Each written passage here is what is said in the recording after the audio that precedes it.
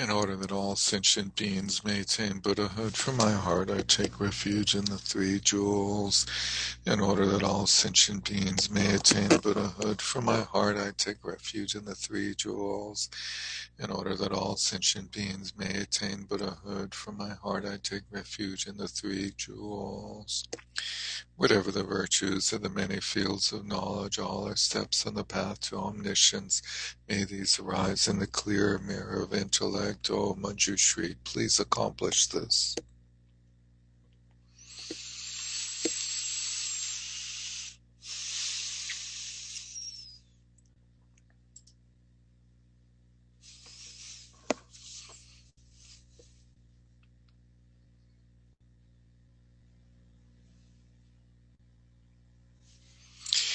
Hey, so tonight,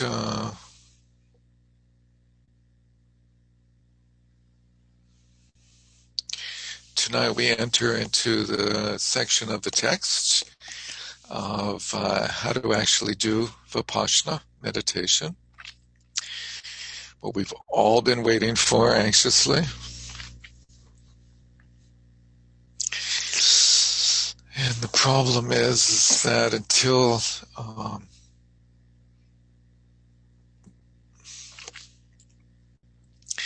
you achieve some exhaustion in shamatha, the Vipassana will remain a description, a verbal description. So I encourage you to focus your shamatha practice diligently and precisely, and use one technique. Don't try a lot of different techniques. Don't do a lot of different practices. Do one practice primarily. Don't play around with the gaze. Find one gaze primarily and stick with that.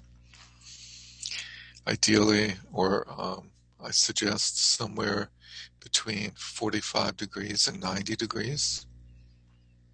Midway, place your gaze there. Bring it in closer, and then open it. And we'll go through an exercise on how to open the gaze from the readings today.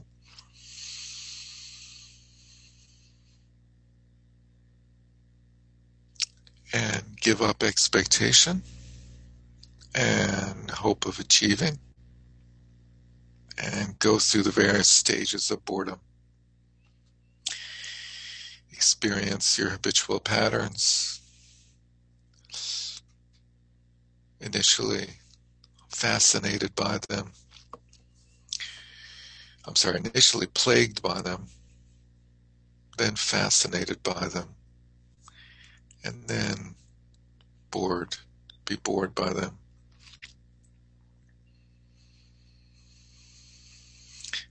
And think about the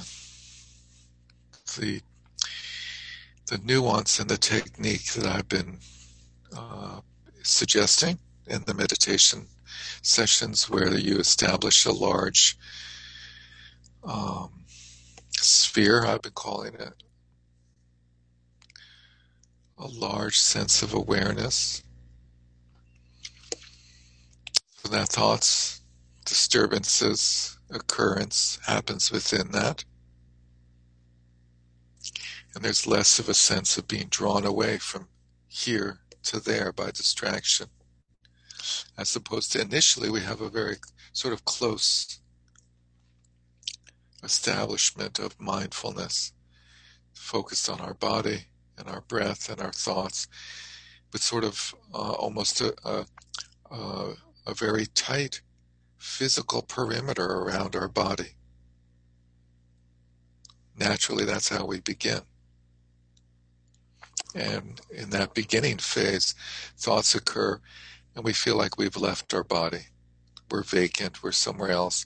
And then the fog clears, or somebody makes a noise, or some noise happens, or something brings us back into mindfulness, and it's like we come back. Almost like waking up when we wake up from a dream. We're like, we come back into our body.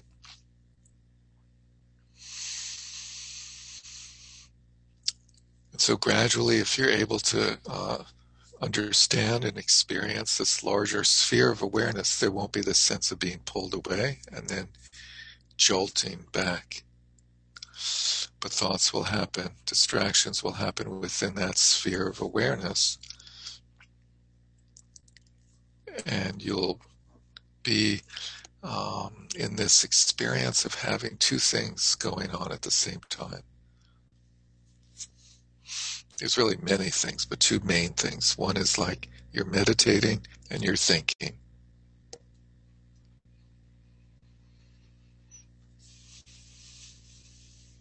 And you can see yourself deciding whether to go with the thought or not.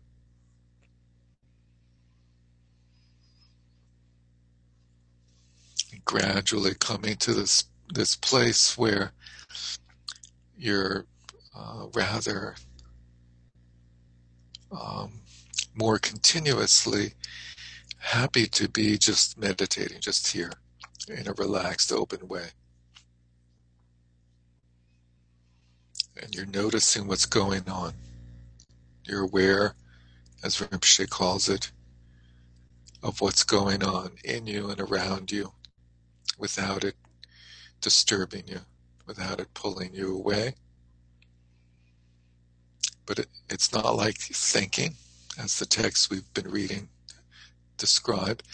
That knowing has a very subtle labeling that goes on, recognition that goes on of what's happening. And that quality of knowing, that recognition quality, is extremely important. That's the key to transitioning to Vipassana. Transitioning to Vipassana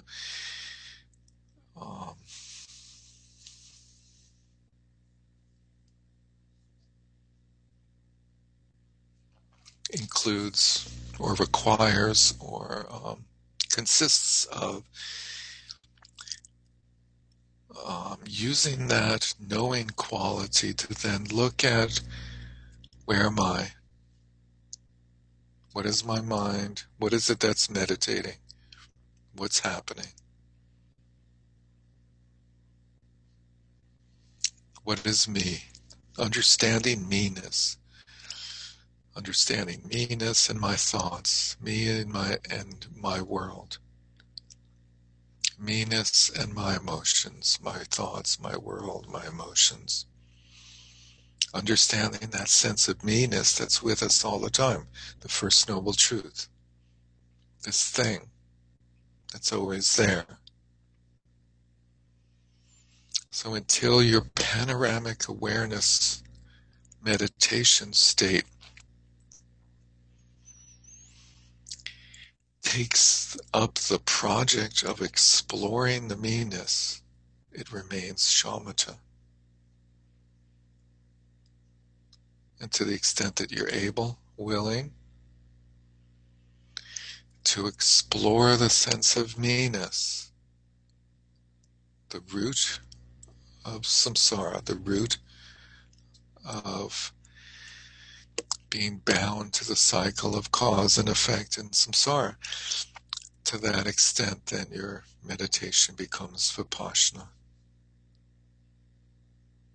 And if it gets too sort of clunky, like, looking for the me, looking for the I, where, and you begin to think a lot about it, that's analytical. That has become overly analytical.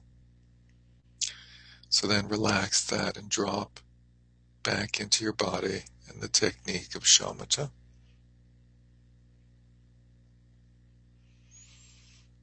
And initially there'll be this sort of back and forth quality of like, I'm in shamatha and then I'm looking, and then the looking gets too sort of dualistic, and then you drop that and you're back in shamatha. And gradually there's a lightness to the process, the looking, and it's not as separated from the stillness. And you're able to experience some of the things that Rinpoche talks about in these readings.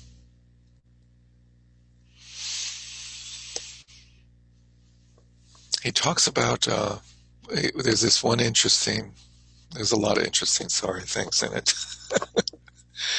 One of the many interesting things he talks about is this feeling of all pervasiveness. What did he say? Like butter, like a Cream. like cream. Thank you. Like cream. So that's that experience of the all-pervadingness of the knowingness. Your awareness begins to expand once you're comfortable with the mindfulness, the precision techniques. Your awareness begins to expand around the thoughts, around the technique. It fills some space. And often it is because we're so fixated to the structures of the world that we believe it's truly existent. It has a sense of filling the physical, the space identified by physical structures that we're in, i.e. the room. And it has a sense of there being this thickness to the space in that space. And the sense of moving through that thickness like it's cream. And then there becomes more of an effortless quality of it, where when you then open, relax, it's there and it comes to you. And as many of these readings said, you can get sucked into that and sort of revel in that, which is pleasant but remains shamatha. Or you can use the energy of that experience to create clarity. Clarity doesn't mean light, doesn't mean luminous, has nothing to do with light bulbs. Clarity means knowing quality of mind. And so you begin to learn how to experience and increase clarity. And initially the clarity looks out, and then when you're able or remember or want to, you then take that clarity and look in. Where's my mind? What is my mind? Where's my looker? Where am I? And so this class will do like a little, goes through like a sort of like how to, generally. And then I think next class we go through the stages of the progression.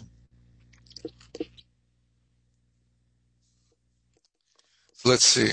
Once again, of course, I forgot to number the pages, but I'm going to show them on screen anyways. So let's see.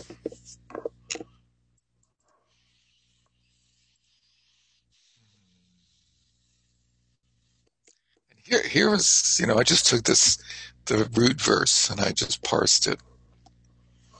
The way to meditate is to analyze selflessness. So there were a couple of readings in towards the end by Rinpoche of what is the self, what is selflessness, what is he talking about?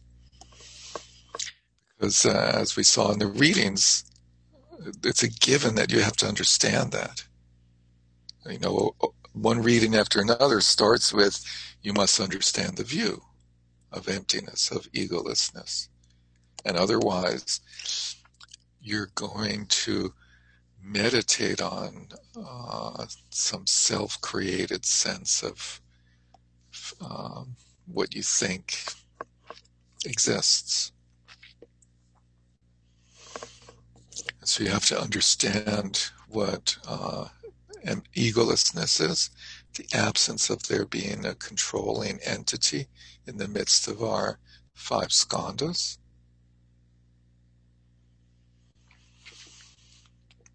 And that boils down to the awareness, our consciousness. We all think that we're our awareness. So it means looking carefully at, am I my awareness? And so throughout your day, throughout your life, seeing, am I my awareness? If I'm able to look at my awareness, who's looking and who's being looked at? And when I feel angry, is that me? Or is the awareness of the anger me? When I feel insulted and the sense of self arises, is that me or is the awareness me? The awareness changes. We go to sleep. Does the self disappear? And then the self reappears when you wake up. What if you wake up without the self knowing that you woke up, like by surprise, and the self is still off somewhere else, and you wake up and you're without a self? And then there's just a little mention of it, but there's the emptiness of the world around us. There's the emptiness of ourself, our ego, and then there's the emptiness of the world around us. And there's this phrase of seeing the absence of true, real existence of all phenomena.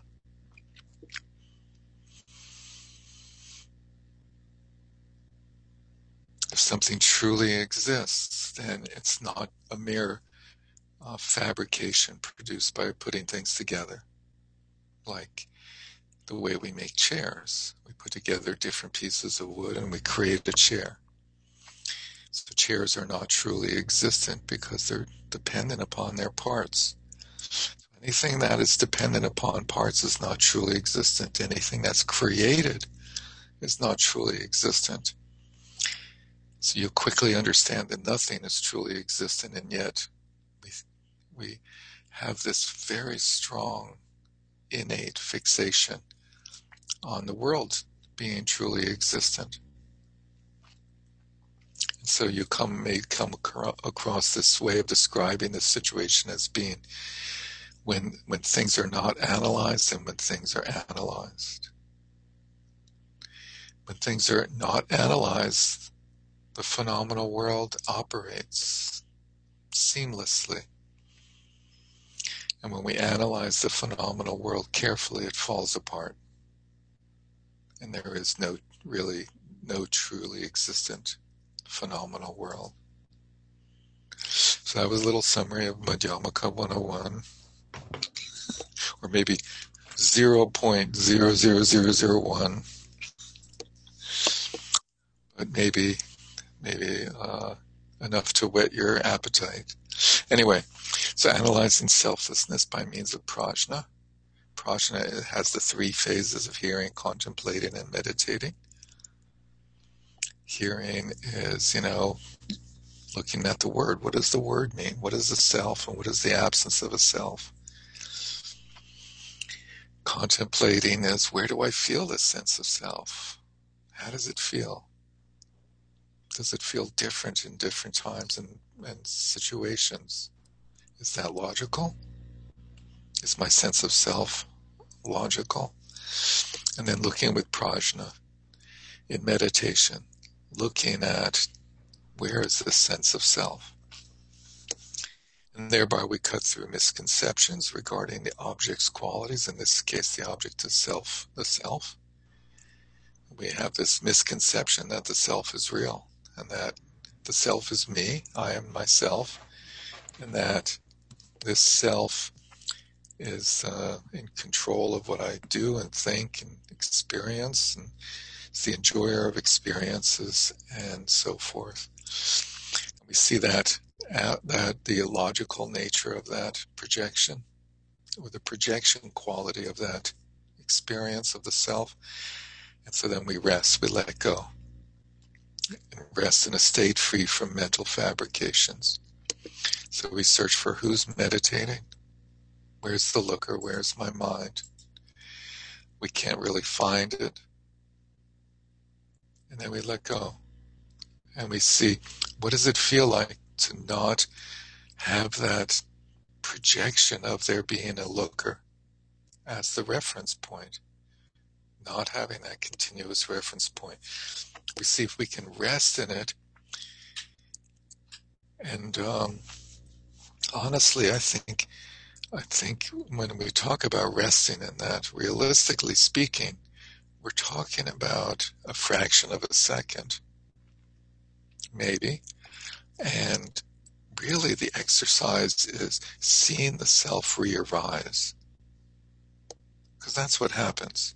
We have a little gap, and then we're back. Oh, I'm resting. We think we're resting in selflessness. And of course, that's the self thinking that. So seeing the self re-arise from that gap is essential.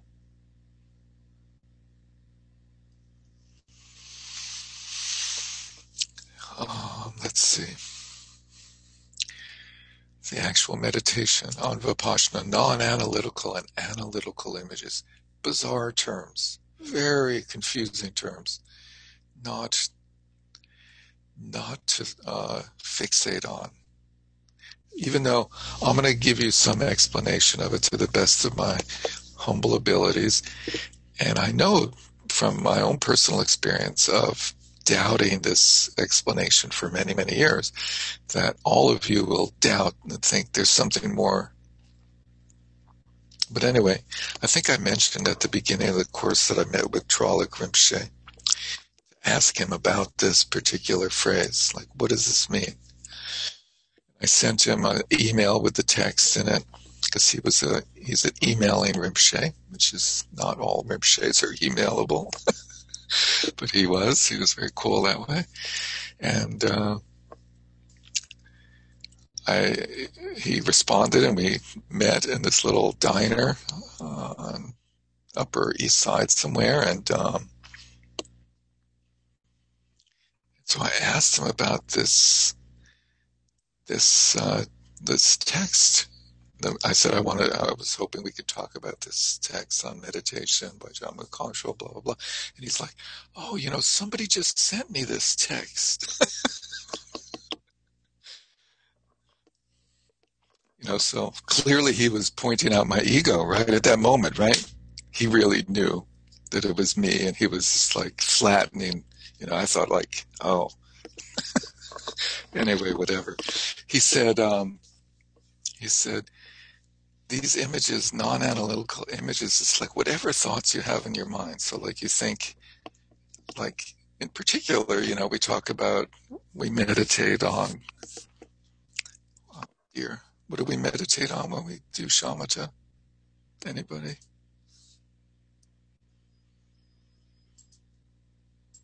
Have you guys ever done shamatha? What do you meditate on? Out breath. Thank you. The breath. So like, what is the breath? The breath is a non-analytical image. It's this general idea. I had the word general because that's how this term is translated. And that's a mistake that I said that actually. It's just an idea. The breath is an idea. We looked at this also, this thing by Rinpoche where he talks about the psychosomatic body, the projection of the body that we have in our mind. So the projection of our body that our mind experiences is a non-analytical image. It's not actually the thing out there, or in the thing here, body. And the breath is not a definable thing. Does it have an outline? Is there an outline of the breath? Where does the breath begin and end? Is there a starting point and ending point? So we have this idea that there's a thing called the breath, or a thing called the body. And these are non-analytical images because they're ideas. Images are ideas in our mind. And they're non-analytical because we've accepted them without analyzing them. We just use these terms: world, universe, person, dog, love, hate. we have these concepts that we then apply to a large range of actual experiences. And these are non-analytical images. Analytical images are when you then take that non-analytical image and you look at it in the way in ways such as those I just suggested. You say, does it have a size or a shape or a place or a color? Where does it come from? Where does it go? And you start to look at it, and then you analyze it. So we start with non-analytical images, and then we analyze them. We focus on them with individual discriminating knowledge, which, again, weird term, but we see it over and over again. This knowledge which discriminates in the sense of identifying the object of knowledge in terms of its identifying characteristics. How do we identify one thing from another? You look around your room and you don't just see one thing, you see numerous things, and you identify the separateness of those things by their shape and their size and their color. And you project an immediate knowledge of them having different substances that they're made out of, and uses and names and so forth, and histories and futures. And so instead of using discriminating knowledge to analyze all breaths or all bodies, we focus on this idea of breath with knowledge that discriminates the individual breaths, so to speak, that we breathe moment after moment. So in a sense, we're comparing the actual individual instances of a category of objects that make up that category. Initially, we identify a category. Breath is a category, and then we look at the individual manifestations of that. So we look at, what does it mean to have a long breath or a deep breath or a short breath when I don't even know what breath is?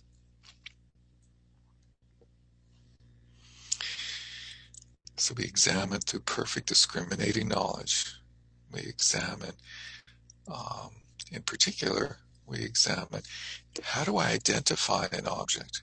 What is what we call the basis of designation? When I identify a chair, I've designated the idea of chair, and I've projected it onto its basis of designation, which is the parts of the chair, the seat, the legs, the back. And so we examine the process of designation through perfect discriminating knowledge and see that the projection of things happens in our mind, this overlay onto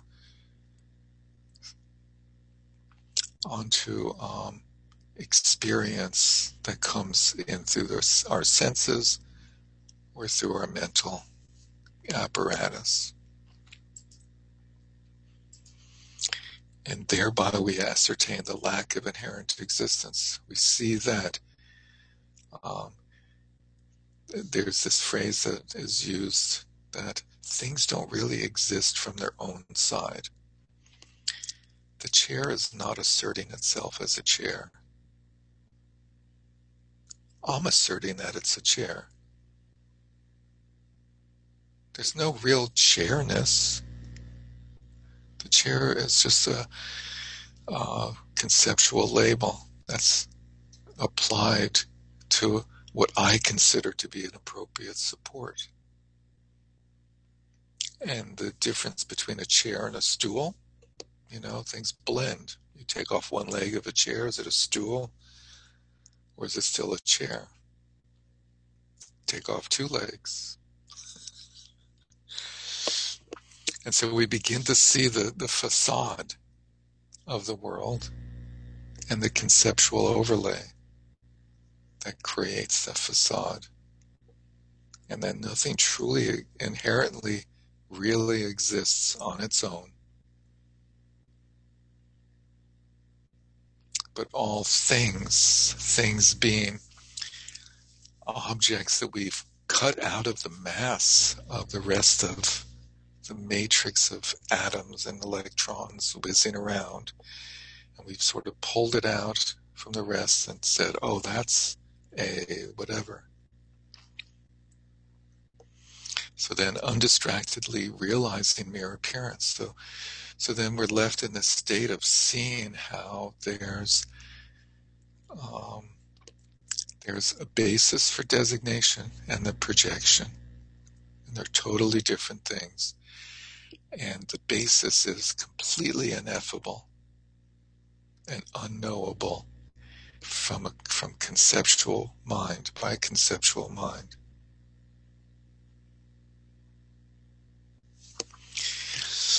Anyway, so that was just my little feeble attempt to walk you through this.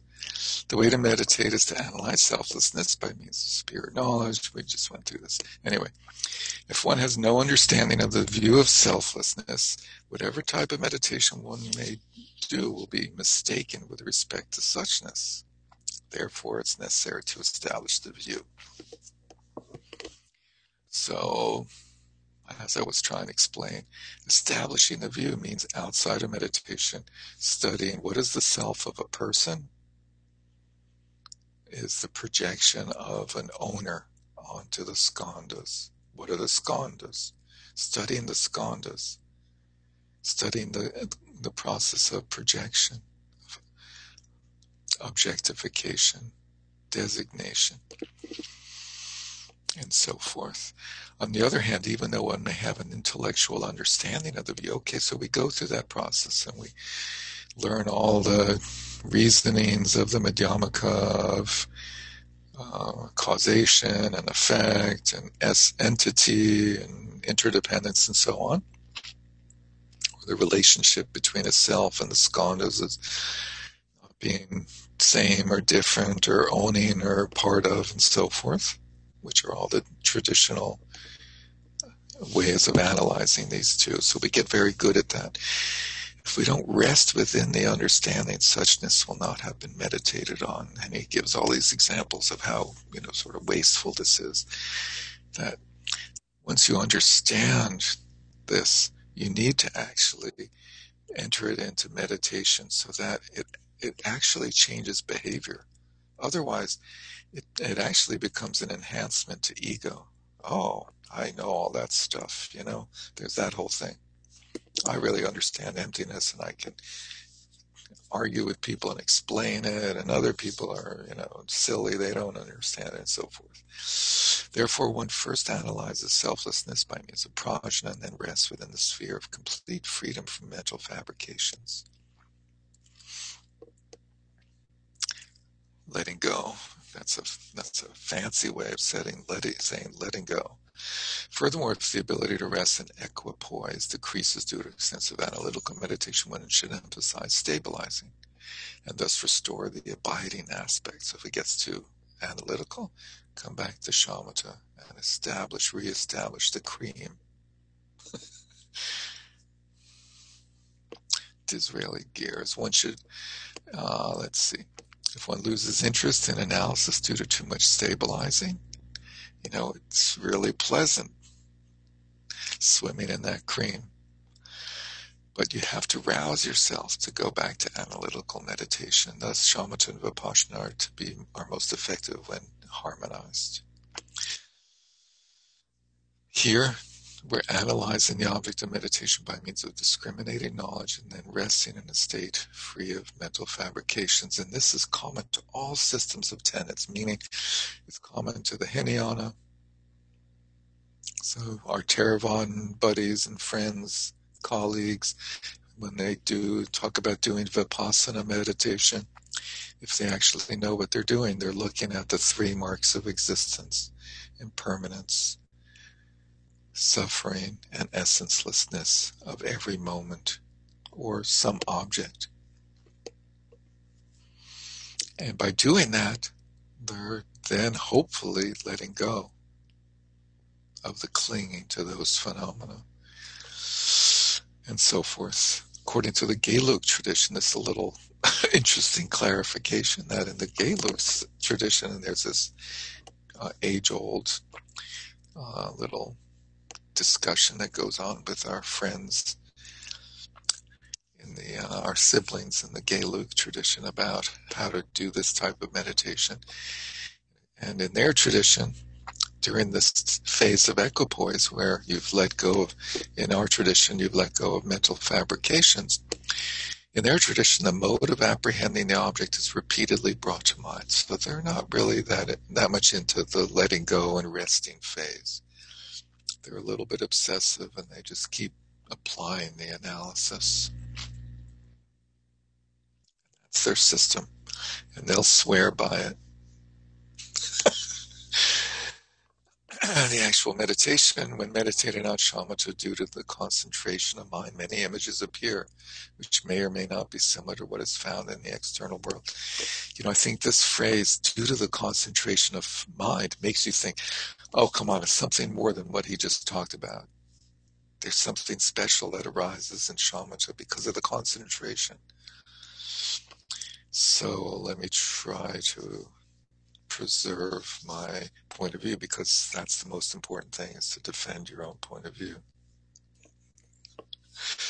And I think that means, but I beg your insight, that in shamatha, when we do shamatha practice, things get a little bit exaggerated. I don't know, maybe it's just me. Has anyone else experienced that? We're like, things seem important that later don't seem that important, and memories and reflections and stuff, you have these ideas that seem great at the time, if you've ever done the process of writing them down, you look at them later and you're like, really? I think that's what he's talking about, when we're in shamatha, things are sort of highlighted, or what are they called? Hyper. Anyway, these are known as non-analytical images in the practice of Vipassana as well. Such images arise due to the force of the shamatha and are then taken as the basis for individual analysis. Thus, the analysis is not actually directed towards the outside. So when we talk about analyzing emptiness of phenomena, we're not actually analyzing the seat that you're sitting on. We're analyzing our projection of this thing called seat, cushion, chair, whatever. Derek? Yes, ma'am. But couldn't you also be analyzing mental events as their phenomena also, right? Yeah, for sure. I think he says that. I think he brings up the example of anger. Yeah. So I'm not quite sure I understand the point here.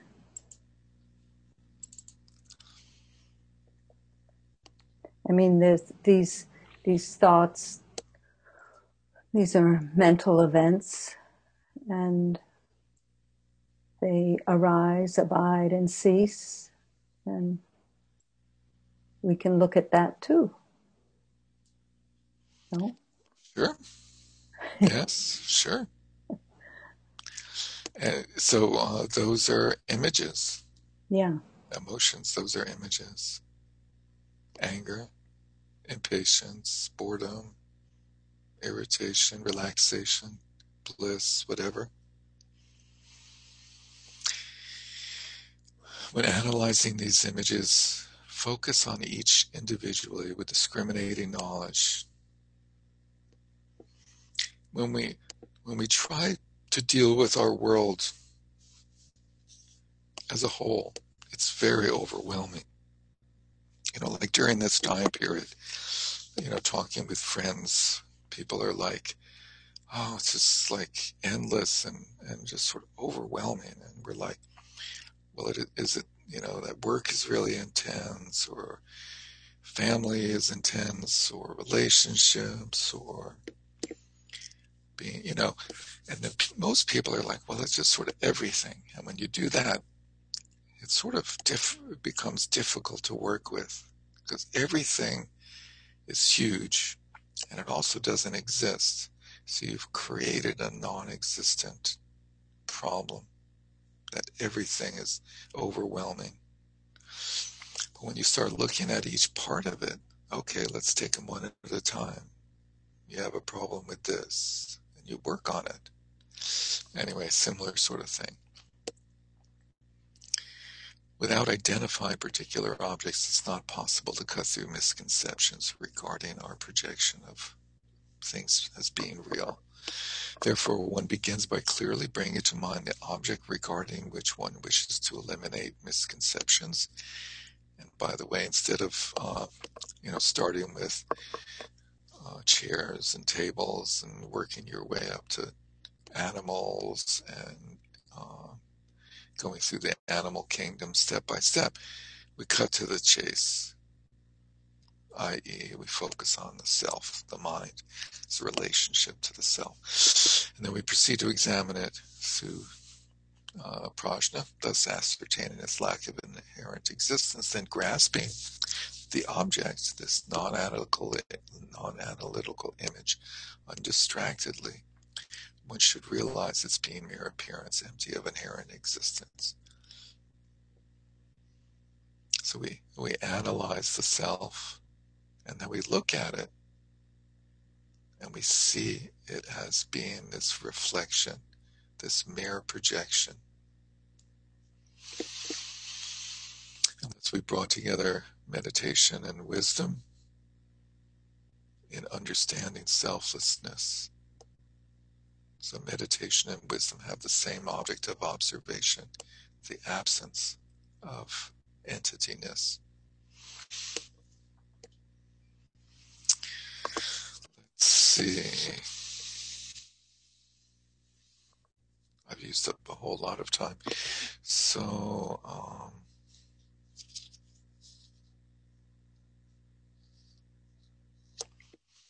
let's skip around a little bit. He emphasizes if we have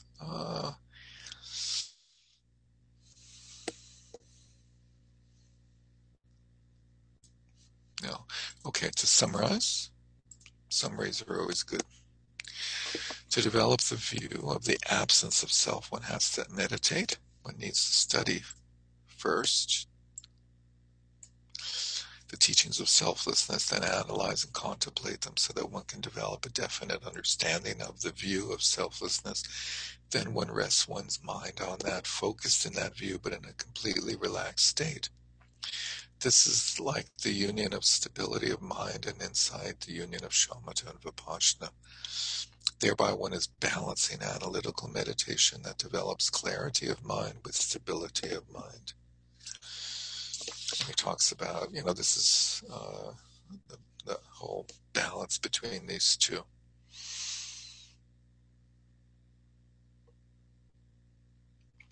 One must relax the mind in a non-analytical state of meditation, but too much non-analytical meditation, too much shamatha diminishes the clarity of mind. One begins to sink into dullness. So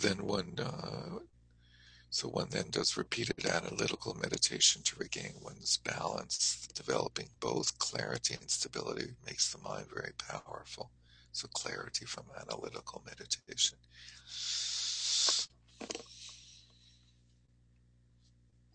As I mentioned before, when one has developed shamatha meditation, many different kinds of thoughts and images from internal and external events appear in the mind.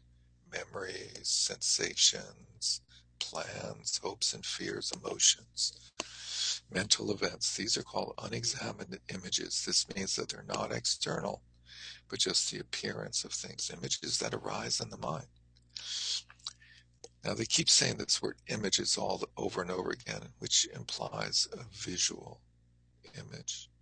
But we should understand that when they use this term image, they're talking about the representation of a phenomena that occurs in the mind, a mental representation. So it could be a representation of an emotion, a memory, a hope, a fear, or a sound, smell, taste, touch, as well as visual object. In Vipassana, one takes these images and analyzes them to develop conviction they have no true existence of their own. The mind is turned inward. We don't look at a pillar and say, this pillar has no reality. Instead, we examine whatever appears in the mind and sees that it has no existence of its own.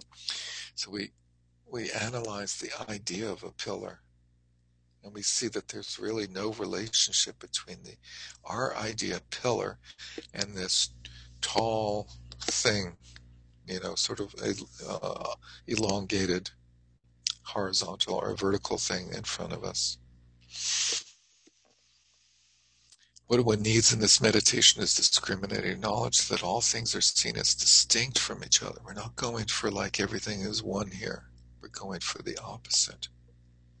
We're analyzing, we're understanding the way that conceptual mind separates phenomena, creates divisions in phenomena that are not valid. We need discriminating knowledge, and meditation becomes one needs to be able to focus on particular objects. Nothing becomes mixed or overlapping, so things don't turn out to be vague and distinct or unclear. We can also do this on the mind poisons or neutral thoughts, all sorts of different thoughts.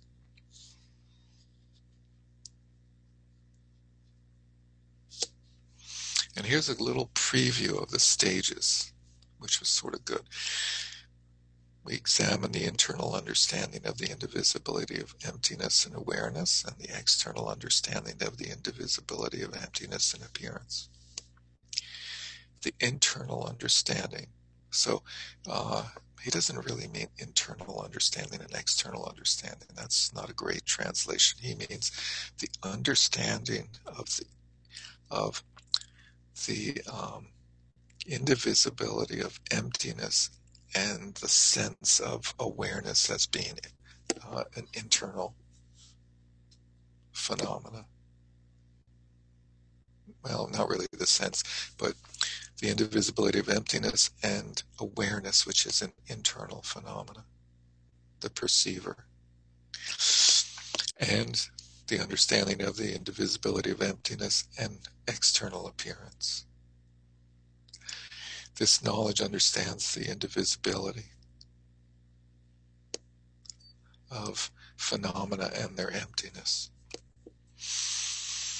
So that one realizes that the discriminating knowledge itself has no reality. Because there's a tendency to objectify my understanding. Oh, wow, I have this wisdom that sees.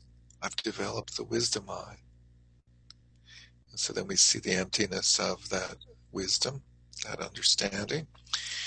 And thereby the mind rests in the perceiver. The object.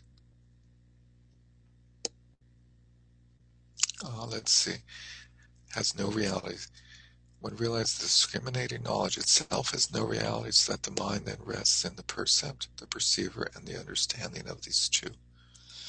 I think he's trying to say, or the translator is trying to translate that one then rests in understanding that the supposed difference between the percept and the perceiver and the object, is unreal. And then it gives this analogy of rubbing two sticks together to make a fire, and that burn up the sticks. In the same way, the understanding of emptiness and awareness and emptiness and appearance, all of these have the nature of emptiness, which again is sort of a clunky translation, but the idea is that we use concepts to burn up concepts.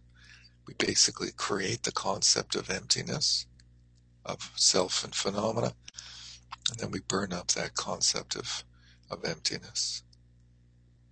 And then it becomes a real experience as opposed to a concept. Then he references Atisha, and we'll read the text that he's referring to in next class.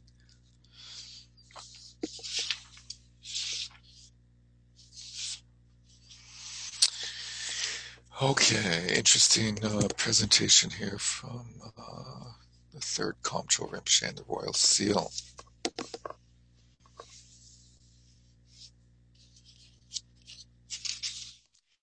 Is it helpful? Was there a question? Comment?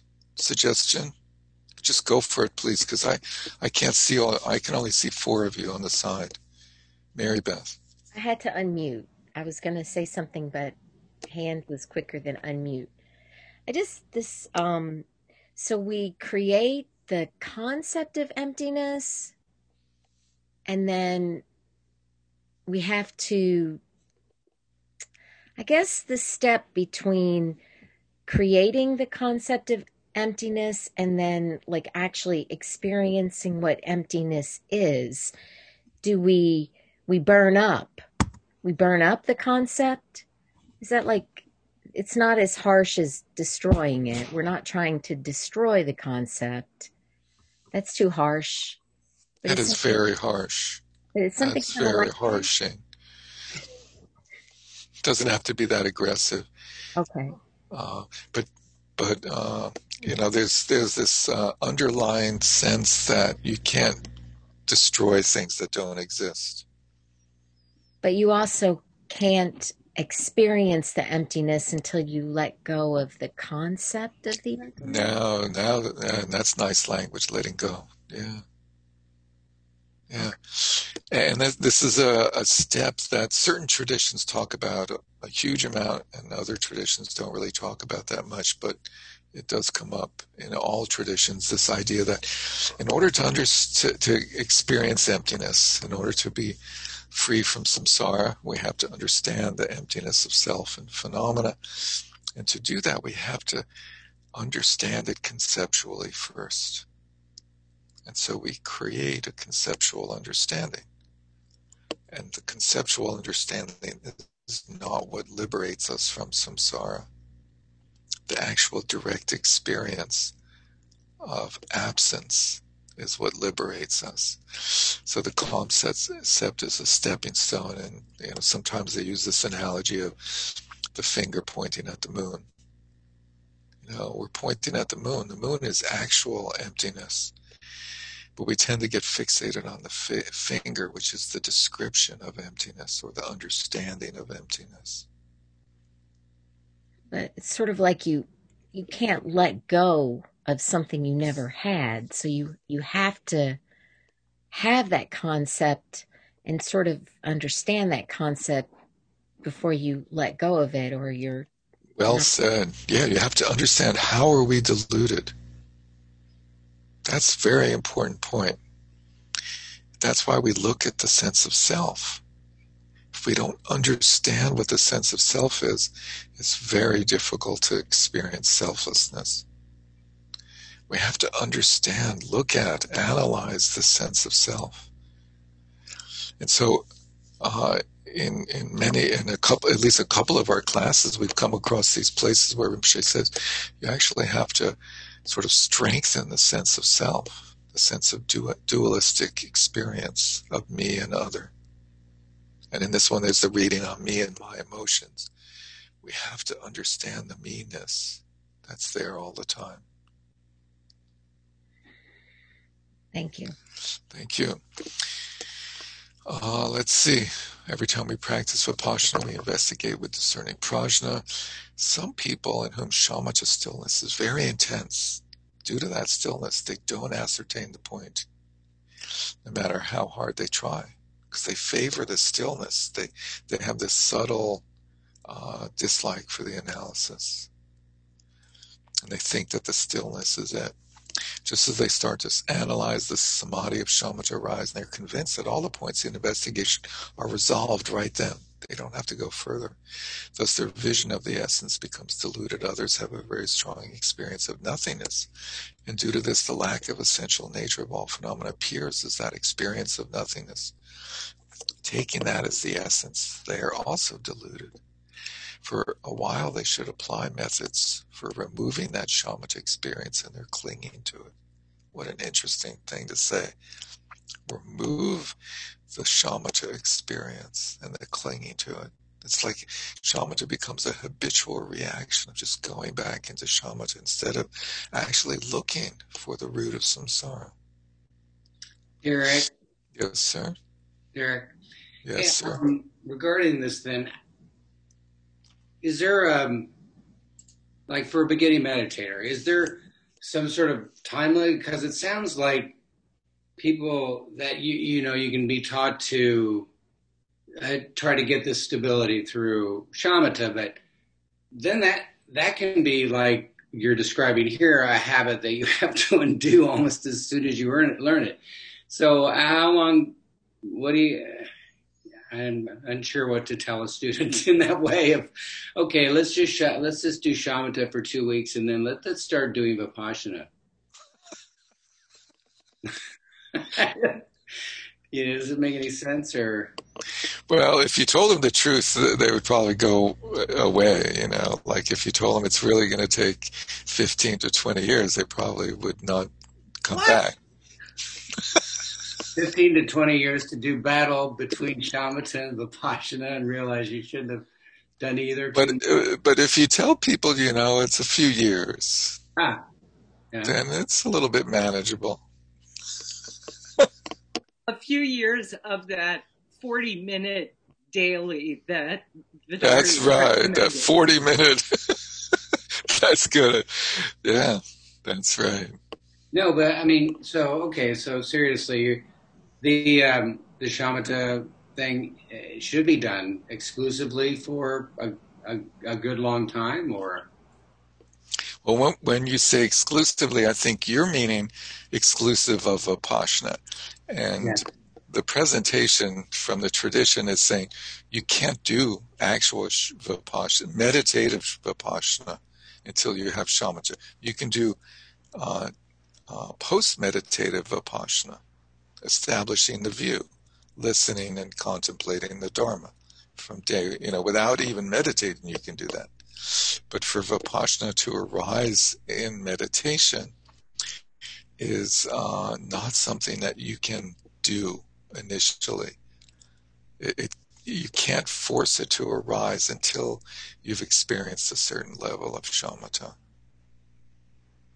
And I understand this is very different than the way that it's taught in certain traditions. Where, we're doing shamatha vipassana, and vipassana is described as panoramic awareness. And there's no clarity, there's no knowing quality of knowing clearly the reference point, the projector. So it's better to actually focus people on shamatha than to sort of give them this idea of vipassana that will then disturb what otherwise might be a very helpful focus on shamatha, by telling them about an idea of what vipassana is that maybe is not that correct or helpful. Okay, thank you. Could you Yeah. Could you explain co-emergent? It says realization of co-emergence. Who is that? Who said that? You mean who wrote it? Or it's Brock. It's Brock. Brock. Damn you, Brock. Co-emergence. Where does it say co-emergence? Right at the top of it's in the title. It's a guidebook for the realization of co-emergence. I see. Well, that in happens the Royal Seal of the Mahamudra. Yeah, that happens in Volume 2. We're in Volume 1. Not important. Okay, never mind. Never mind. Maybe it's not important. Co-emergence is the idea that delusion and wisdom are simultaneously present and available,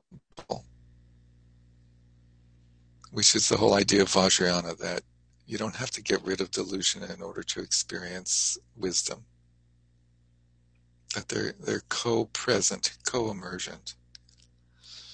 So we learn that there is wisdom in delusion, and then delusion disappears.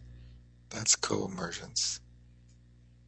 Whereas Like in the sutra tradition, we identify the delusion as the belief in a self, and we have to eradicate it or what is it? Eliminate, eradicate, and control. I was watching Dr. Fauci, obviously, right? And we're trying to, first there's controlling the delusion, right? We shamatha, we be good boys and girls through discipline, and then we try to eliminate its arising. Don't let the delusion arise when you're in public, because it's embarrassing, Anyway, enough of that. But yeah, so co-emergence, that's Vajrayana idea of Vajrayana. It's the continuity of in Vajra mind, enlightened mind, from beginning to end. Thank you. Thank you. Let's see.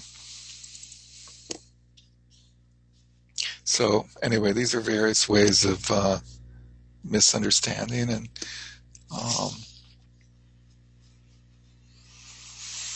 some silly people like me have great obscurations, and they don't see the essence no matter how much they investigate for 15 years like I did, or actually 25 years. For some time they should exert themselves in purification. So this is the traditional approach, is like, if you're not getting anywhere in understanding reality, you do more offering practices, generosity and prostrations and things like that. Some people are very intelligent, and so they have a good understanding, and they think that they regard the understanding as experience. Maybe they're eloquent, and but they have very little experience. And so I've read a lot of books, but I have zero experience. So I pretend to be able to explain these things and just parroting, what I read, maybe helpfully or not. But anyway, so it's helpful to distinguish between these, no matter how good a meditation. Maybe if Vipassana is not dawned, it's not Vipassana. So let's see. To what degree must it have arisen to be considered Vipassana? The unmistaken Vipassana that is directly realized the truth of Dharmata, i.e. the emptiness of self and dharmas, comes only at the time, or the stage really, of the greater level of the yoga of simplicity. Now, if you have your little path apps on your phone, that little app that you have that converts different systems of stages of the path to other stages,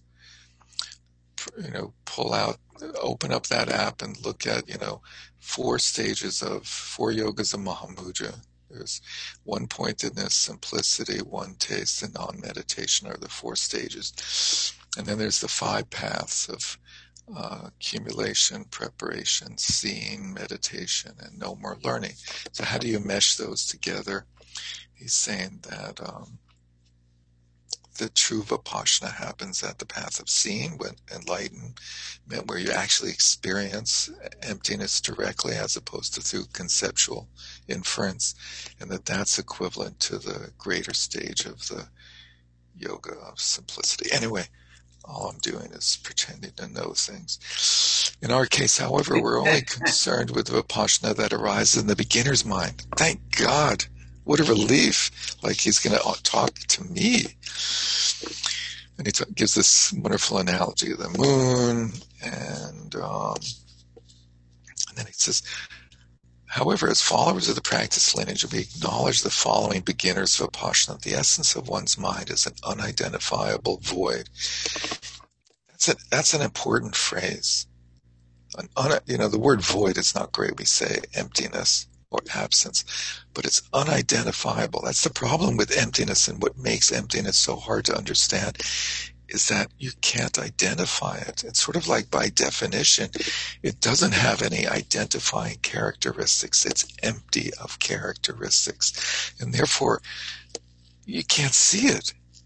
And yet the only way to see it is to look for it. So the mind, the essence of the mind is emptiness. It's the primordial cognizance that has not been fabricated, and the mind that is aware of itself and lucid, clear by itself. These two, the emptiness and the cognizance, are inseparable. And this is the nature of mind and reality, is the inseparability of emptiness or absence of entityness and knowingness, wisdom.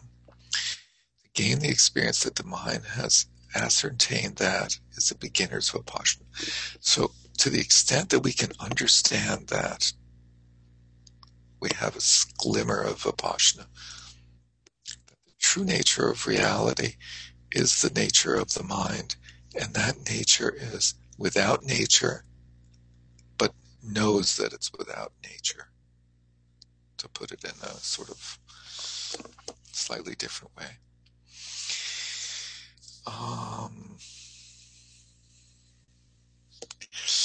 At the time of resting in shamatha, that which rests or watches, whether there is stillness or not, and so forth, is precisely this Vipassana, except for the fact that it somehow does not see itself. In fact, the discursive thoughts at the time of ordinary being, really this means at the time of being a non-enlightened being, which proliferate as a concrete chain, he's talking about me, are none other than Vipassana itself manifesting its discursive thoughts. The experiences of shamatha are also none other than Vipassana cognizance arising as bliss, clarity, and non-thought, and all the rest. Nevertheless, to maintain stillness alone without knowing the original face, cool phrase, a bare non-conceptual mind does not become a cause for enlightenment. So from seeing the original face onward, and this is a Zen phrase, I don't know quite what he's translating, but seeing the original, usually I think this is like unborn nature, whatever, onward. There's nothing whatsoever that does not become Vipassana. Or Mahamudra. Oh, you're just going to throw that in? Vipassana and Mahamudra are like the same? Sorry, but I hope you weren't upset by that. So, the key part is that which rests or watches, whether there's stillness and so forth, is Vipassana. So we've seen in other places where they've defined shamatha and Vipassana, these traditional texts, and they say shamatha is when the mind is still, and then Vipassana is the nature of that still mind. Vipassana is understanding the nature of mind. Because the nature of mind is the nature of reality. In the Sutra tradition, there's more emphasis on understanding the nature of reality, of this absence of self and phenomena.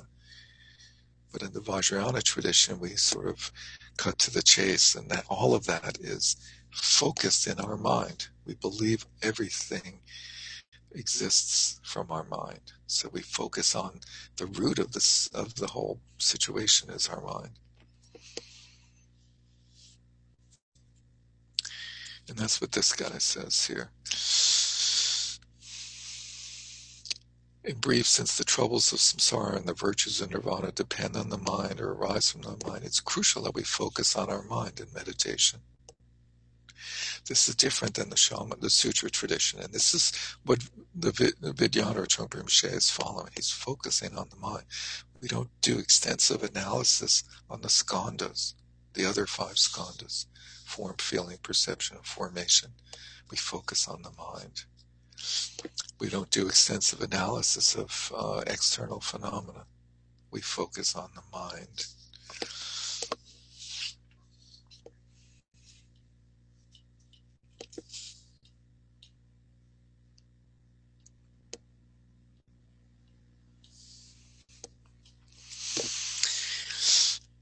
here's a little exercise that I encourage you to try at home on your own. It's probably safe to do on your own at home, of like the way it's presented by this gentleman, Ken McLeod, or McLeod, Cloud, something, is that it's like it's a exercise or a technique that you could use in meditation that raises the energy level so that you can do the type of looking that Vipassana consists in order to experience the clarity and the knowing quality that makes up Vipassana. You need to rouse your energy so that you don't sink into the pleasurable cream-like experience of shamatha. And so this little process that he describes is a very helpful, I found to be a very helpful way of doing that, where basically you start with your visual sense and you focus in on a small area. And I find it helpful to do not actually in front of an opening, the way he's describing it, a window or an open door, but just like looking at the other side of the room, the wall in front of you, wherever you are, and you pick a little square, something that's like blocked out by some aspect of the wall or something hanging on the wall, and you get a small square and you focus intently on that entire square, so that you're seeing the full squareness without seeing any object within that square. And then you expand the frames of that square. You start with like a foot, make it 3 foot, and spend like a minute or two on each size. And then 6 foot, and then, flip to the full wall. And then open up completely 180 degrees, the full perimeter of your visual field, having this like television-like quality where you're seeing this, everything is like a screen. You're experiencing, you're sort of undermining the binocular visual projection that our eyes create for our visual cortex. Our visual cortex creates this illusion of perspective, 3 dimensions. But really, there's just this flat projection of retinal cells on the retina that project into this matrix of cells in our visual cortex, and we have this illusion of spatial dimension. So you're relaxing that and just experiencing this flat surface of visual field without getting caught by any part of it. And then collapse back down again and do it again. And do it a couple of times, 2-3 times in a progression. And then see if you can immediately open up. And as he says, if you're doing it correctly, it actually creates you'll feel a shift, and then you rest in that shift. There's an immediate tendency to try to hold that fully open space and that shift. So be aware of that and relax it. Let it be there as opposed to trying to hold it there. You relax and a pleasurable feeling pervades your body and mind. And he calls it ecstatic practice, which maybe I'm not doing it right, but I think is a little bit of a stretch to call it ecstasy. Or maybe I have a different sense of what ecstasy is. But it's just this slight pleasurable sensation of the cream. It's like a way to experience the cream as an energized experience. It's like you've entered an electrode into the cream. You're electrocuting yourself. You're in the bathtub and you put the hair dryer in, and it's like zzz. You don't electrocute. It's not intense. It's just like this slight pleasurable sensation of being present, like vividly present. And then he recommends, he gives this great description, then you can see every drop of water, and you see every leaf, and you see every blade of grass. No exaggeration, of course. And but then he, says use the other senses and try this with at least sound, and listen to just, your house or the street, or you guys in New York, it's a good place to do this one, or listen to some music, see if you can tell the different pieces of different instruments rather, and then the whole thing, and so forth. So that's a very helpful little preparatory practice to raise your energy level so that you can shift from that pleasurable state of shamatha to have the energy for insight. So I'm a little bit late tonight, so maybe we might have to sort of merge classes and expand once again. But let's see, Rinpoche. So he stresses that Vipassana practice is about knowing the knowledge of egolessness. The awareness that develops through Vipassana brings non-existence of yourself. So he gives sort of 2 points of view on this relationship between Vipassana and understanding egolessness. In the first one, there's an implication of that you have to understand egolessness in order to experience it, and the other one and it's not explicit. That's a little bit of my projection maybe, but then the next one is a little more clear that it develops out of Vipassana. So the understanding, the experience, or whatever, the wisdom of egolessness or selflessness. Because you develop an understanding of non-existence of yourself, therefore you're freer to relate with the phenomenal world and gradually experience the emptiness of that. Unless there's no basic center, one cannot develop the Vipassana experience. On the practical level, this means that Vipassana is experiencing a sense of the environment, sense of space as the meditator practices. And this is called awareness as opposed to mindfulness. So it's a little bit unclear, but he says, okay, sense of the environment, sense of space. Hold on 1 second.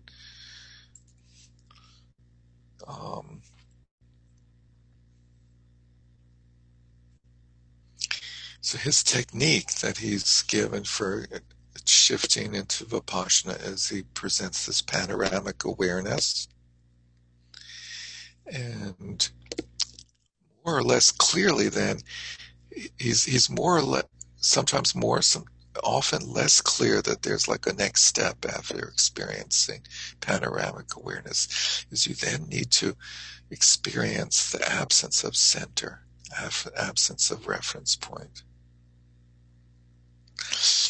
He emphasizes the sense of the environment as the first step. First, you have to get out of the sense of being centralized in your self. And that was sort of why in the meditation I'm suggesting, expanding out to the walls of the room, creating this expanded sphere of awareness, and then looking back.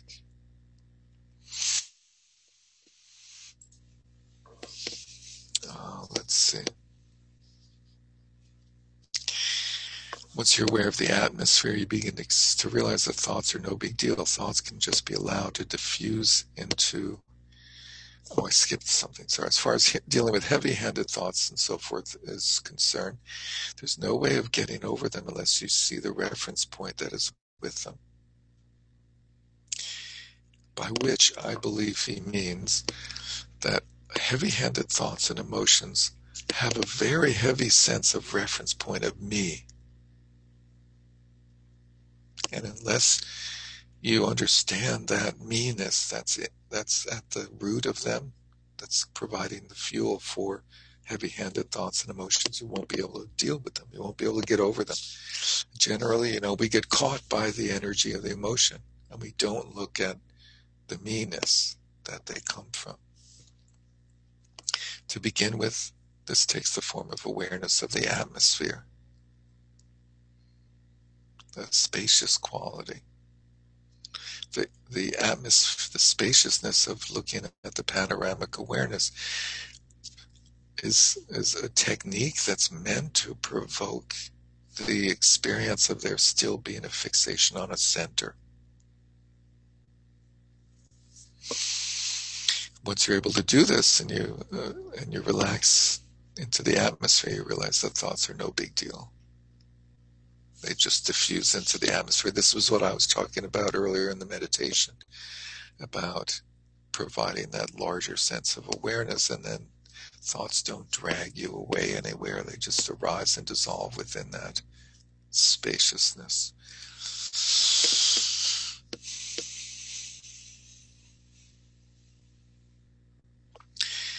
Thus, Vipassana is understanding the whole thing. You might ask, what is this whole thing? Well, it's not particularly anything, really. Why are you talking about it? This whole thing is the accommodator of all the activities. It's the basic accommodation, which usually comes in the form of boredom. The practitioner is looking for something to fill the gap, particularly in the practice of Vipassana, where the quality of non-happening becomes very boring. You're actually doing Vipassana genuinely, and you're looking from the outside in, from the perimeter, from the panorama, at the center, the sense of reference point. It diffuses all the wonderful habitual patterns that entertain us, and it becomes very boring. So there's this background of boredom. There's different types. In Vipassana, the boredom is a sense of being idle, unconditional boredom. It's not like produced by anything. It has a quality of all-pervasive cream. So he's blending together these two experiences of the knowingness, the panoramic awareness quality that really is the bridge between shamatha Vipassana, and the insight that then can arise from it.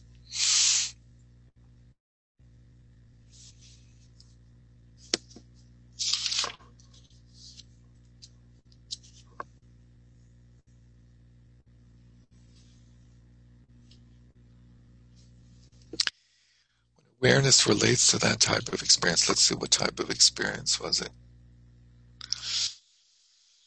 It says, sitting and listening to this talk, you've developed, this is a good one, you've developed a certain type of attitude. You're directing your attention to the speaker. So he's like probably a karma chilling early on, and they were out in a tent in the field. And you've directed your attention towards him as the speaker, but you also know at the same time that you and the speaker are not only people in the tent. There's a sense that you're sitting in the middle of this tent, in the middle of the inside of this space, underneath this ocean, so to speak, as an analogy for the tent. And awareness brings about you're relating with that particular experience, which is tangible, real, and experiential. So awareness, the knowing quality, knowing in not a heavy-handed way, but we're knowing where we are. We're in a room, or we're in a tent, and there's all these people, or there's nobody here. Whatever it is, there's this knowingness quality that goes on. When awareness relates to that type of experience, it's called insight. So when we relate to that knowing experience, sometimes it's spoken of as terms of light or luminosity. It doesn't mean fluorescent. It refers to the clarity that exists in this experience, clarity of knowing. Once you feel that basic all-pervasiveness, there is nothing else but that, the other, and this one self is long forgotten. So thereby we're able to dissolve the center.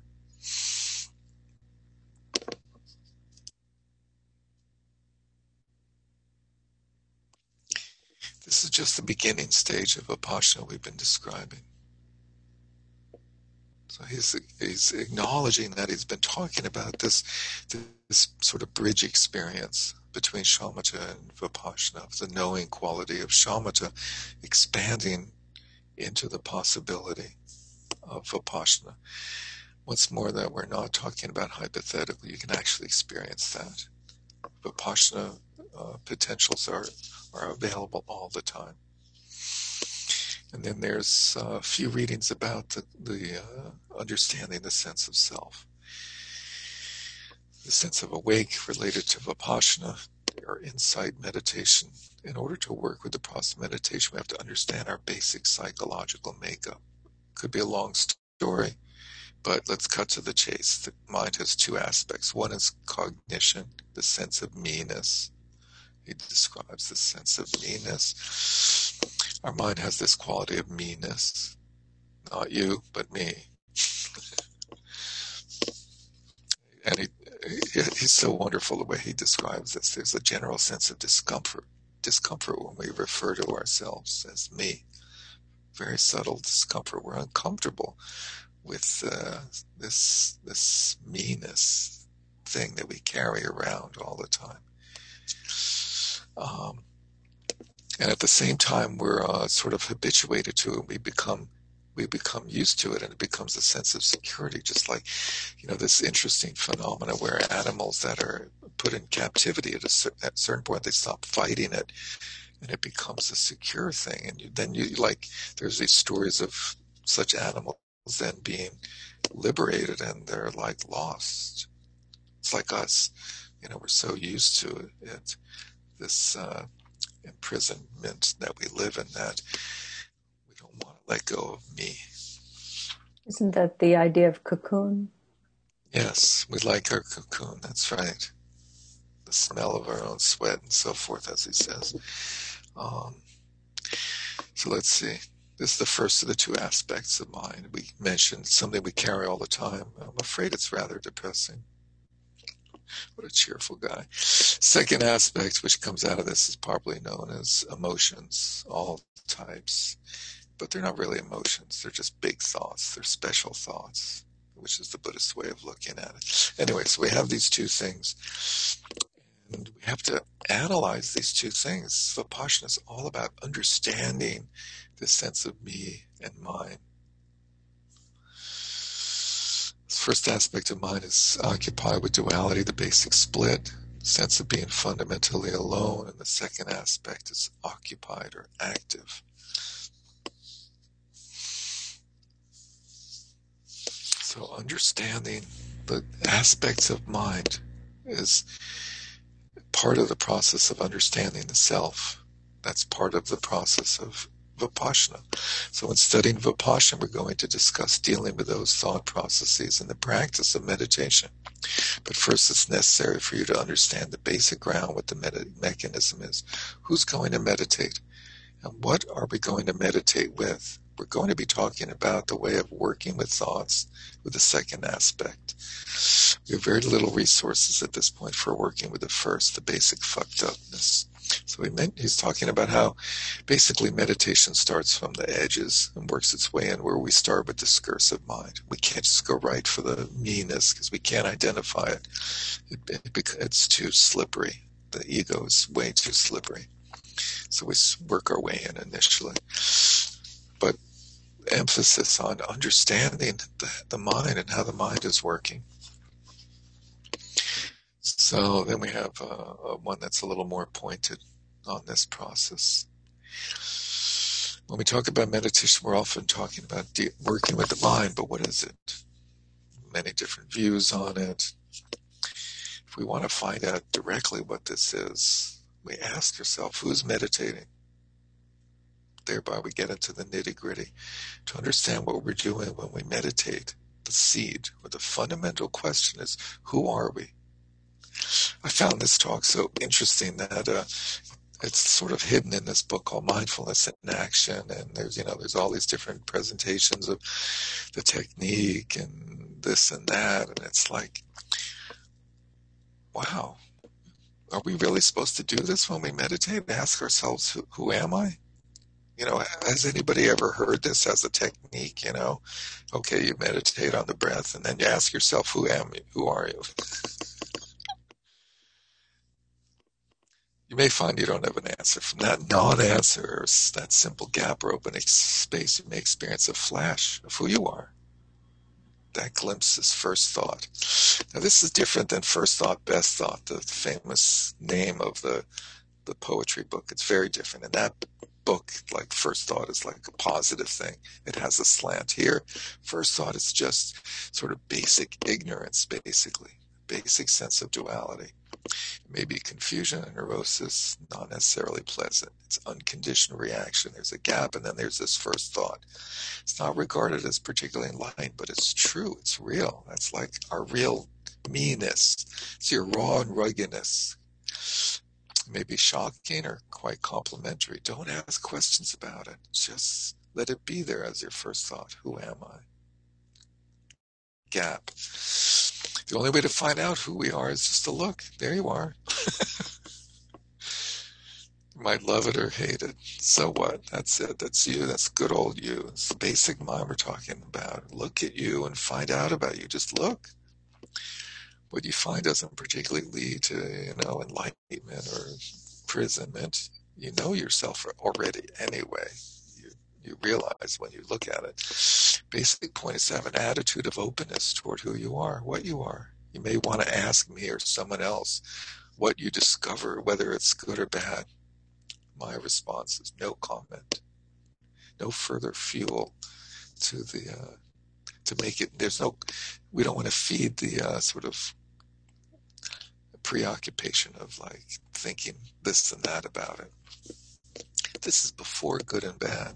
We just have to find out who we are. We have to look at that. When we look inside and examine, we might discover that there is something in ourselves that feels, I am myself. You feel yourself so powerfully and strongly. There's no other choice.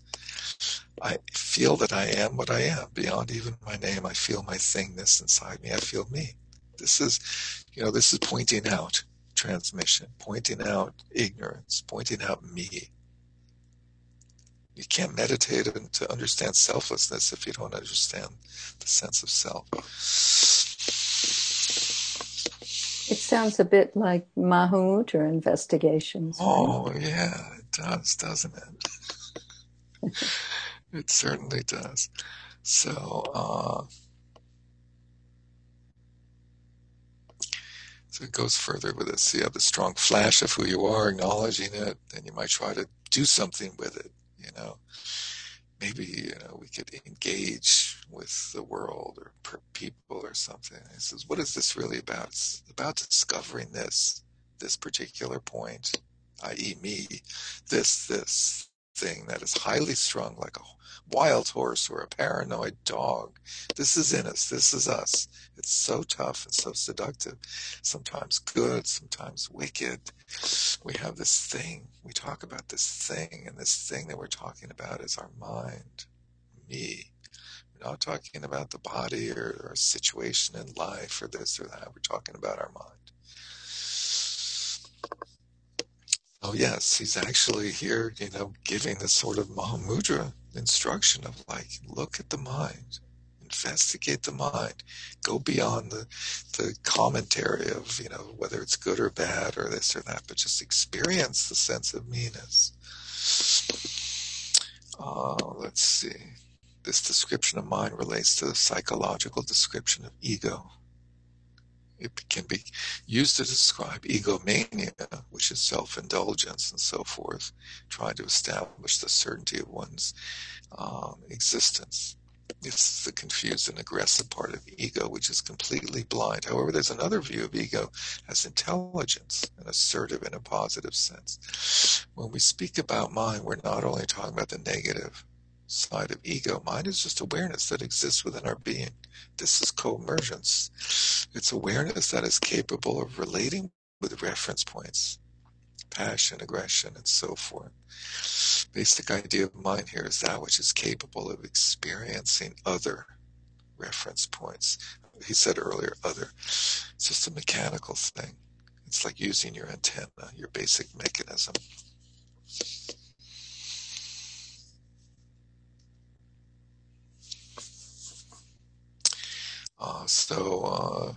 Your sense of self is like a hat, and he talks about these different ways that our self manifests to ourselves, and he says, why do we have to keep telling ourselves these things again and again about like I'm this or that? If everything is so amazing already, there's no reason to say that. Why do we need to reassure ourselves? This is precisely the point. We feel that something is leaking. Maybe it was lacking, I don't know, but leaking? We don't acknowledge it as such. There's a hole somewhere in our life that we're trying to plug up. All our posturing is a sign that we're just about to realize that we don't exist in the way we thought we did. We actually know that intuitively, yet we keep on trying to prove ourselves to ensure that we will survive. It's like when you wake up in the middle of the night and you're like, what am I doing here? What's going on? What is this all about?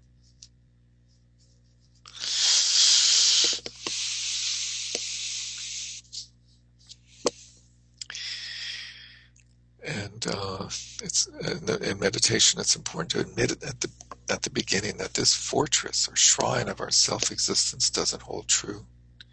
If we're honest with ourselves, we realize we're trying to turn a sandcastle into a permanent structure, but it keeps getting washed away. We keep trying to rebuild it. Many people use meditation to make themselves feel better and more uplifted.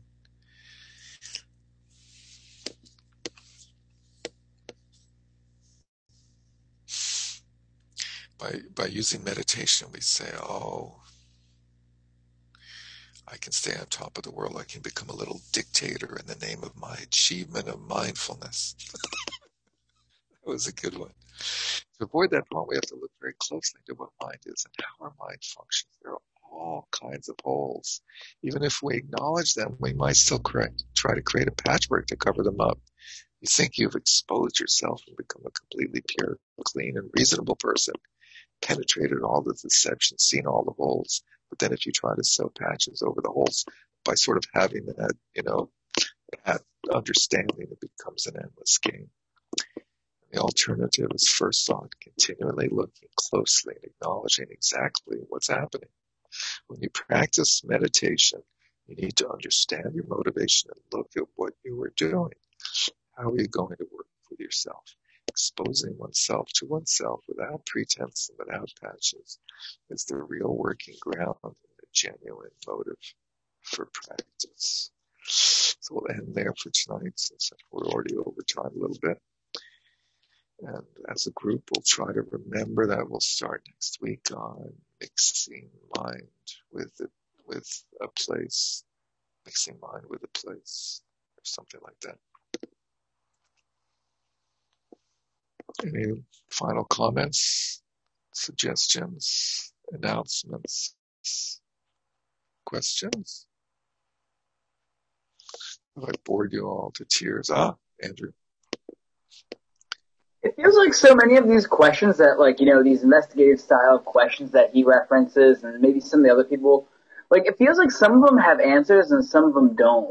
They're, the who am I, it's the intentional, blank spot, afterwards. But then other ones have, a more, I guess, a definite direction. So that whole process to me, has always had a bit of confusion because a lot of times these questions and the amateur versions that I get exposed to, or I'm brave enough to face, typically have a silence afterwards, which is not quite the same as totally going through some scientific process, so to speak, and peeling an onion, Whereas a lot of times just blank, just wind blowing after I ask a question.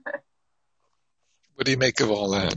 I honestly thought that was fine for a long time until I realized from these studies that there was all kinds of answers that I should have been having, I was a lot more comfortable with the emptiness. That's great. Anya, why are you smiling? I see you smiling. What's going on? Why are you laughing at what he's saying? Yeah, it just makes sense to me, I guess. That some of them have answers and some of them don't? Yeah. What is the idea of is the idea, why do some have answers and some don't? Some don't. Skillful means.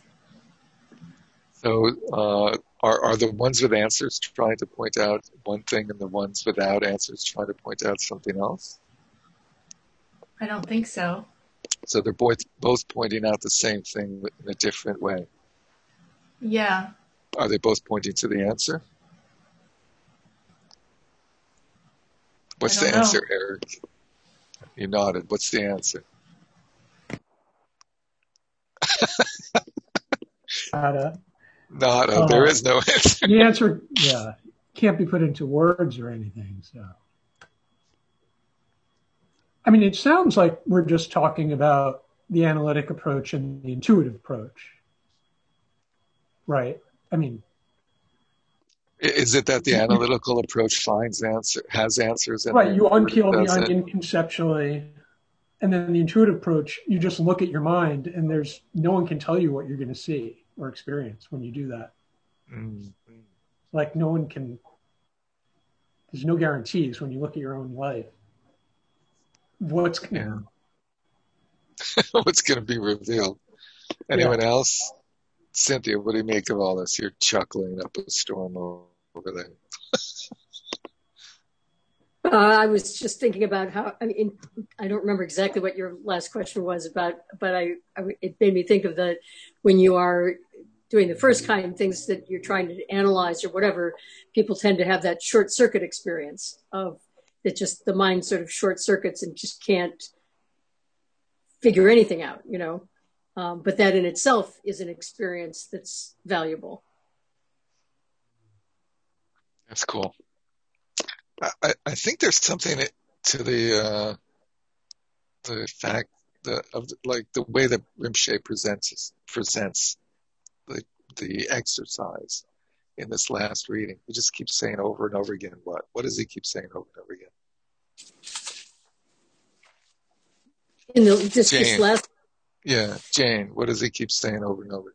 Who am I? Who are you? Does he? When you say it like that, you're asking me. You're saying he's asking us. Who am I? Ask yourself. Right. Right. Right. He just keeps saying over and over again, look, and ask yourself, who am I? And I like the way he says somewhere, just look at that. Yeah, just look. And that's a phrase that's what he keeps repeating most, is just looking. So sometimes they give answers and sometimes they don't. The important part is just the looking.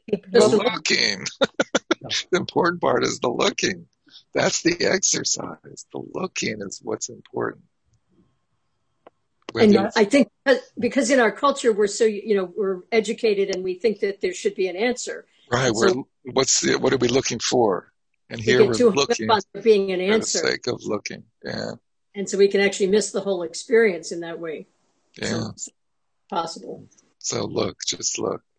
Is he talking? Sorry. Is he talking about during sitting practice? I think he was. I think it was pretty clear he was talking about like when you're meditating, ask yourself who's meditating.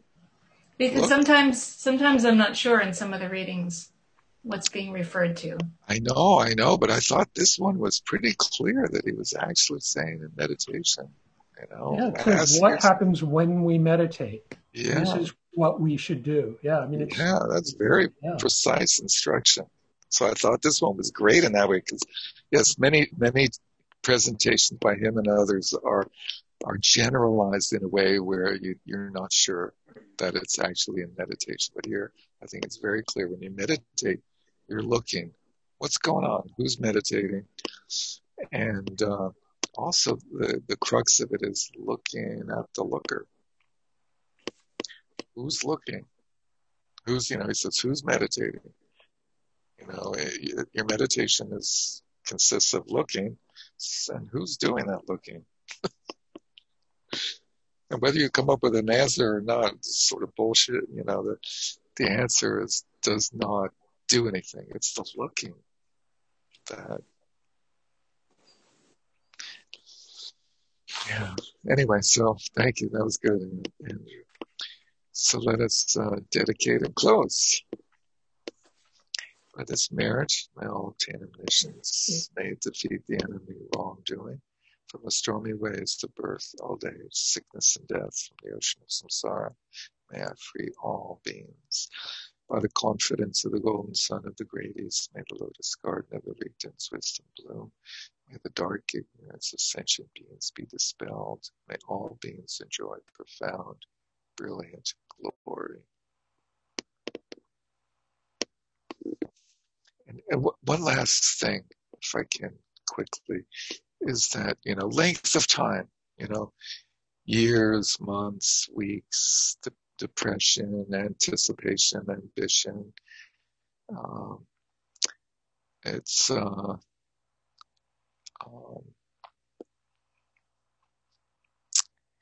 There's two parts to it. One is understanding the process, and understanding what we've just been going through, like, understanding what is myself and how do I do this process of looking at the self, understanding what is stillness and how does that differ from Vipassana? How does it differ from looking? Those things are very helpful, and they speed up the process of shifting from Shama to Vipassana. But then there's our karmic inheritance, our karmic momentum. And it's very hard to wear out our karmic momentum by understanding, by having better and better understanding. But you can, like some people practice all the time. They go and retreat. They practice a lot. And so, retreat practice is so helpful. Practicing all day for a day, and so there's this profound treasury thing called the profound treasury. I guess they have some pretty good treasures in that box there. And they're going to do a Nintun online on March 27th, which is a Saturday. I urge you to join in if you can. Carolyn Gimian is going to give some remarks during the day. And these days there's not that many retreats, but if you can, do retreat when you can. It's vaguely possible that Westchester Meditation Center may have a retreat this summer. So fingers crossed. Thank you. Good night. Bye. See you soon. Be well. Take care. Thank you, Derek. Thank you very much.